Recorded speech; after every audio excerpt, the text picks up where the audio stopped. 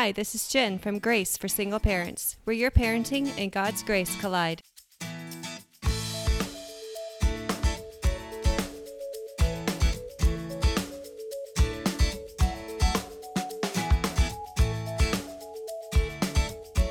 I'm doing something different today on the podcast. I have a special guest with a special message. I have Paul Gray on today, and he's a pastor and an author with a message that changed my life.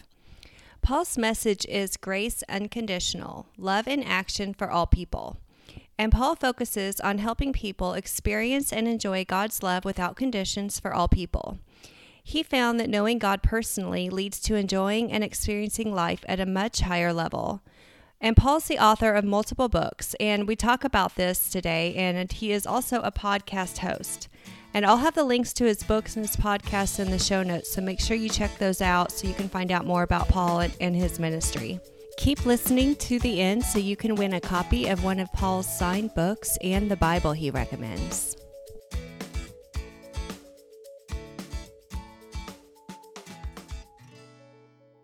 Welcome, Paul. I'm so excited to have you on today. Well, thank you. It's my privilege. I appreciate you inviting me to be here. Yes. So, Paul, I was introduced to you after reading your book, Convertible Conversations, and your book challenged some crucial beliefs I'd held about God for almost 40 years. And although I thought I understood what grace was, I think deep in my heart, I wasn't truly living as though God really had unconditional love for me. I thought that, yes, he had grace for me, but the things I did, he really didn't have. I still had to earn my way and work my way towards many things. So that also meant that I didn't really give grace to other people very freely. So can you talk a little bit about what God's grace means for us, and then from that, how we can extend it to other people because of his unconditional love for us? Sure. Well, grace means everything once you start to understand it. And like you, I had no concept of what grace was. I sang Amazing Grace, and I would say grace at meals, and I could give you a standard answer that it was God's riches at Christ's expense, but I really didn't know what that meant. And about 10 years ago, God just started revealing things to me through other people, writers and teachers and speakers. And I started to I don't think we'll ever grasp it fully, Jim, but I started to get a better revelation literally every day of another facet of God's love. It's like a diamond. You look at it at different ways and different lighting effects, and you see something different. Well, grace is like that. It's multifaceted, and basically it means that it is God's unconditional love in us and for us, perpetually working in us and perpetually enabling us to be all God has created us to be. And once we understand that, we understand that it's not our trying to do things or earning grace or measuring up to it, but it's literally God's unconditional love that's just always there and always pouring out on us and in us and through us. And I've come to understand that until we realize that that it's free, that it's for us, that we haven't done anything to earn it, and that no matter what we do, God's unconditional love, that's why it's called unconditional, is always there and always for us. Until we come to realize that, it's really impossible for us to give other people grace and to give them unconditional love. But once we understand that God loves us unconditionally, not because we earned it or did something to merit it or anything, but just because of who he is and how much his love is, well, then we can look at other people and go, well, maybe they said something I didn't like, or maybe their lifestyle is not what I would necessarily approve of, or whatever. God loves them as much as he loves me. His grace covers everything with them. He sees them as his dearly loved child, just as he does me. And it's not because I did something better than they did. It's we're all his children. Then I can start to realize, we're all in the same boat. He loves them. He loves me. I can give them grace. Hopefully they will give me grace. And when we do, the world is a much better place, as you know. Yes, thank you for that. Your book, Convertible Conversations, it follows a man and his wife, and his grandson loses his parents from Hurricane Harvey, and they bring him in. And through that, living with his grandparents, he experiences God and his grace through some different trials. Um, is that all fictional, or does any of that follow your life at all? It all follows my life. Does it? Yeah, I said it well, actually, when I first wrote it, Hurricane Harvey hadn't happened, but I hadn't published it yet. And my publisher and I had the same idea at the same time. It was about ready to go to press when Hurricane Harvey hit, and we thought, okay, let's rewrite the beginning of this. Of course, that meant rewriting all the references to it later on, but I think it was a good way to do it. And it was set where this man and his wife, as you mentioned, lost their son and daughter-in-law, and then their grandson, of course, lost his parents in Hurricane Harvey. Well, what happened in our life was my son-in-law. And actually, you'll be familiar with this because of the round ball Jayhawk basketball classic. The first one of those was done for my son-in-law. He was 29 years old 10 years ago. He had had cancer before it came back with a vengeance. And Brian Haney came to us and wanted to do something to help him. That started the first round ball classic. And my son-in-law died when he went through just a horrific 1-year experience of having his leg amputated and then succumbing to cancer. And as a result, my daughter and her then 3-year-old son came to live with us. And they've been with us ever since for the last 10 years, which has been a great blessing for both of us. But I've helped raise him and he was even though he was only 3 years old, he was very close to his dad. And so I've helped raise him, and a lot of the things that I write about in Convertible Conversation are just the expansions of our time together, and helping him understand that God loves him, and going through the grieving process and all that with losing his dad while I lost my son-in-law and our daughter lost her husband and all of that. So it's very much my story. It's just set in a fictional setting.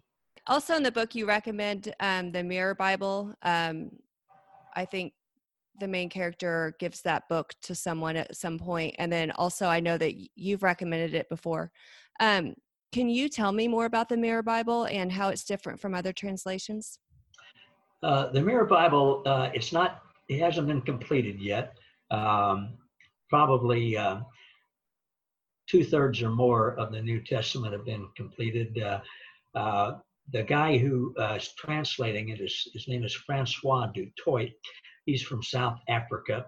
And he's a wonderful guy. I met him and spent some time with him. He's just a wonderful guy.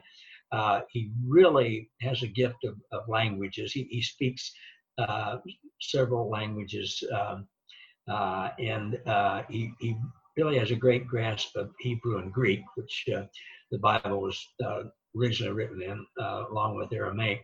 But he also has this understanding of God's unconditional love and God's inclusion of everyone and of grace. And so he translates it from that perspective. Now, translators have a tremendous amount of leeway. For instance, a Greek word might have 15 or 20 different meanings. And so, and some of them they're not really compatible with some of the other meanings. So when a translator looks at the original Greek, they literally have the leeway, if you will, to take which one of those meanings they want and translate that into English. Well, when the King James Bible was compiled in the early 1600s, there were a group of people then who had a specific mindset, and their tradition and theological background was that God was an angry God, and he was always keeping a list of what we were doing. And he's sort of like Santa Claus. He's always watching you. He knows when you've been naughty and when you've been nice. And if you haven't been nice, it's going to be hell to pay. Well, that's the background they had. So when they translated that, they took a lot of words that could be translated much differently and turned them into words like wrath, different things like that. And the guy who does the Mirror translation doesn't do that. He comes at it from what I believe, and he believes is a historically more correct way of what the early church believed. So it's a great translation, and it helps me understand the heart of God much better than any other translation. Yeah, that's helpful, and also so interesting as well. The more I read the Bible and dig in about how the different translations came to be. Yeah, they're and there's no perfect translation, Right. and there are good things from all of them. There are some that I encourage people to stay away from because there's some intentionally bad. I'll just give you a real quick one. The word that we translate repent, that the original word there means to change your mind, literally to change your mind. And the way it was used in the New Testament was change your mind about the fact that God is distant and aloof and keeping a record of your wrongs and is impossible to please. Change your mind into believing that God is good and loving and full of grace. That was the initial original use of it. Well, in some of the first translations of the Bible, back in around 325 years after Christ was born, the church, then the Catholic Church was the only church, and they were in this big, huge building project, and they were building these great cathedrals, all over Europe and stuff, which took a lot of money to do that. So there was a guy by the name of Jerome who did a lot of good things, but he did some intentionally wrong things too. He translated one of the first versions. It was translated into Latin, and he used the word penance. And they said, when you sin, you need to go to the priest and confess, and the priest will determine how much penance money you need to give to the church, which was what supported all these building projects, provided the tremendous amount of wealth that the church now has in the Vatican, and paid the priests' salaries and all that. Well, that went pretty well for a while, but then they needed more money for more buildings, and he changed the word to repent, as in give even more penance. And we have many English people have continued to translate that word. The Greek word is metanoia, which means to have a radical change of mind, have continued to change that to repent, which has nothing to do with the original meaning. And that's caused a lot of people a lot of trauma and false teaching. And so it's really good to learn about those things and know about them and see where the translations came from and that kind of stuff. Yes. Yeah. Very interesting. Do you have any last words that you'd like to say to encourage anyone who feels like maybe God's grace is for everyone else, but for them? Repent. Change your mind about that. No.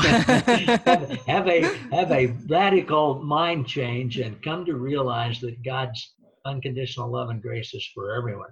And what I asked, this is what I did, and what I encourage people to do is just get in a quiet place.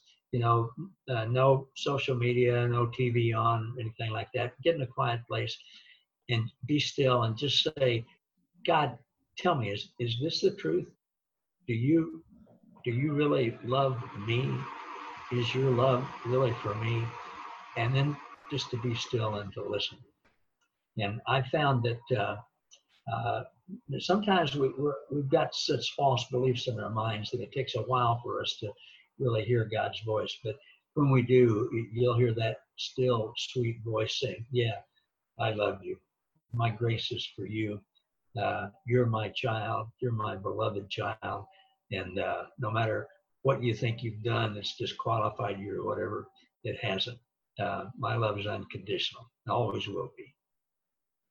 That's great. Thank you. Where can listeners find you and find more information about, just if they want to hear more about God's grace? I have a Facebook group called Grace to All with Paul Gray. I have a website, gracewithpaulgray.com. And on my website, I have all my blogs and videos and posts. And I do a twice weekly podcast called Grace to All with Paul Gray, where one day on Tuesdays, I do a teaching my own, and then on Thursday I interview different people. And so I'd love to have you all check it out. And I'm so glad that you invited me to be a part of this today. Yes, thank you for coming so much. And I'll have links to all of that. I appreciate you coming on. Thank you. Thank you, Jen.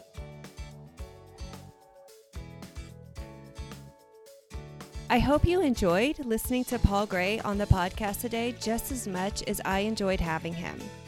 If you're anything like me, learning about the thing of grace with God is a little confusing, and there's so much to learn. Just like Paul said, looking and learning about God's grace is like looking at a diamond. There's so many different ways you can look at it and so much to learn. We're never going to learn everything there is about God, but that's no reason not to keep learning. It's amazing everything we can learn about him. I've got an awesome giveaway for you. That one is Paul Gray's devotional. It's called Grace Is, and it's even signed by him. And the other is a copy of the Mirror Bible. I have a copy at home, and I'd like to give you a copy as well. This is the Bible that Paul was talking about during the podcast. So I'd like to give both of these, both the devotion, Grace Is by Paul Gray, and a copy of the Mirror Bible to one of my listeners. All you have to do is rate and review this podcast and then take a screenshot of it and send it to me at jen@graceforsingleparents.com. I'll choose a winner within the next week. Good luck, and thanks so much for listening.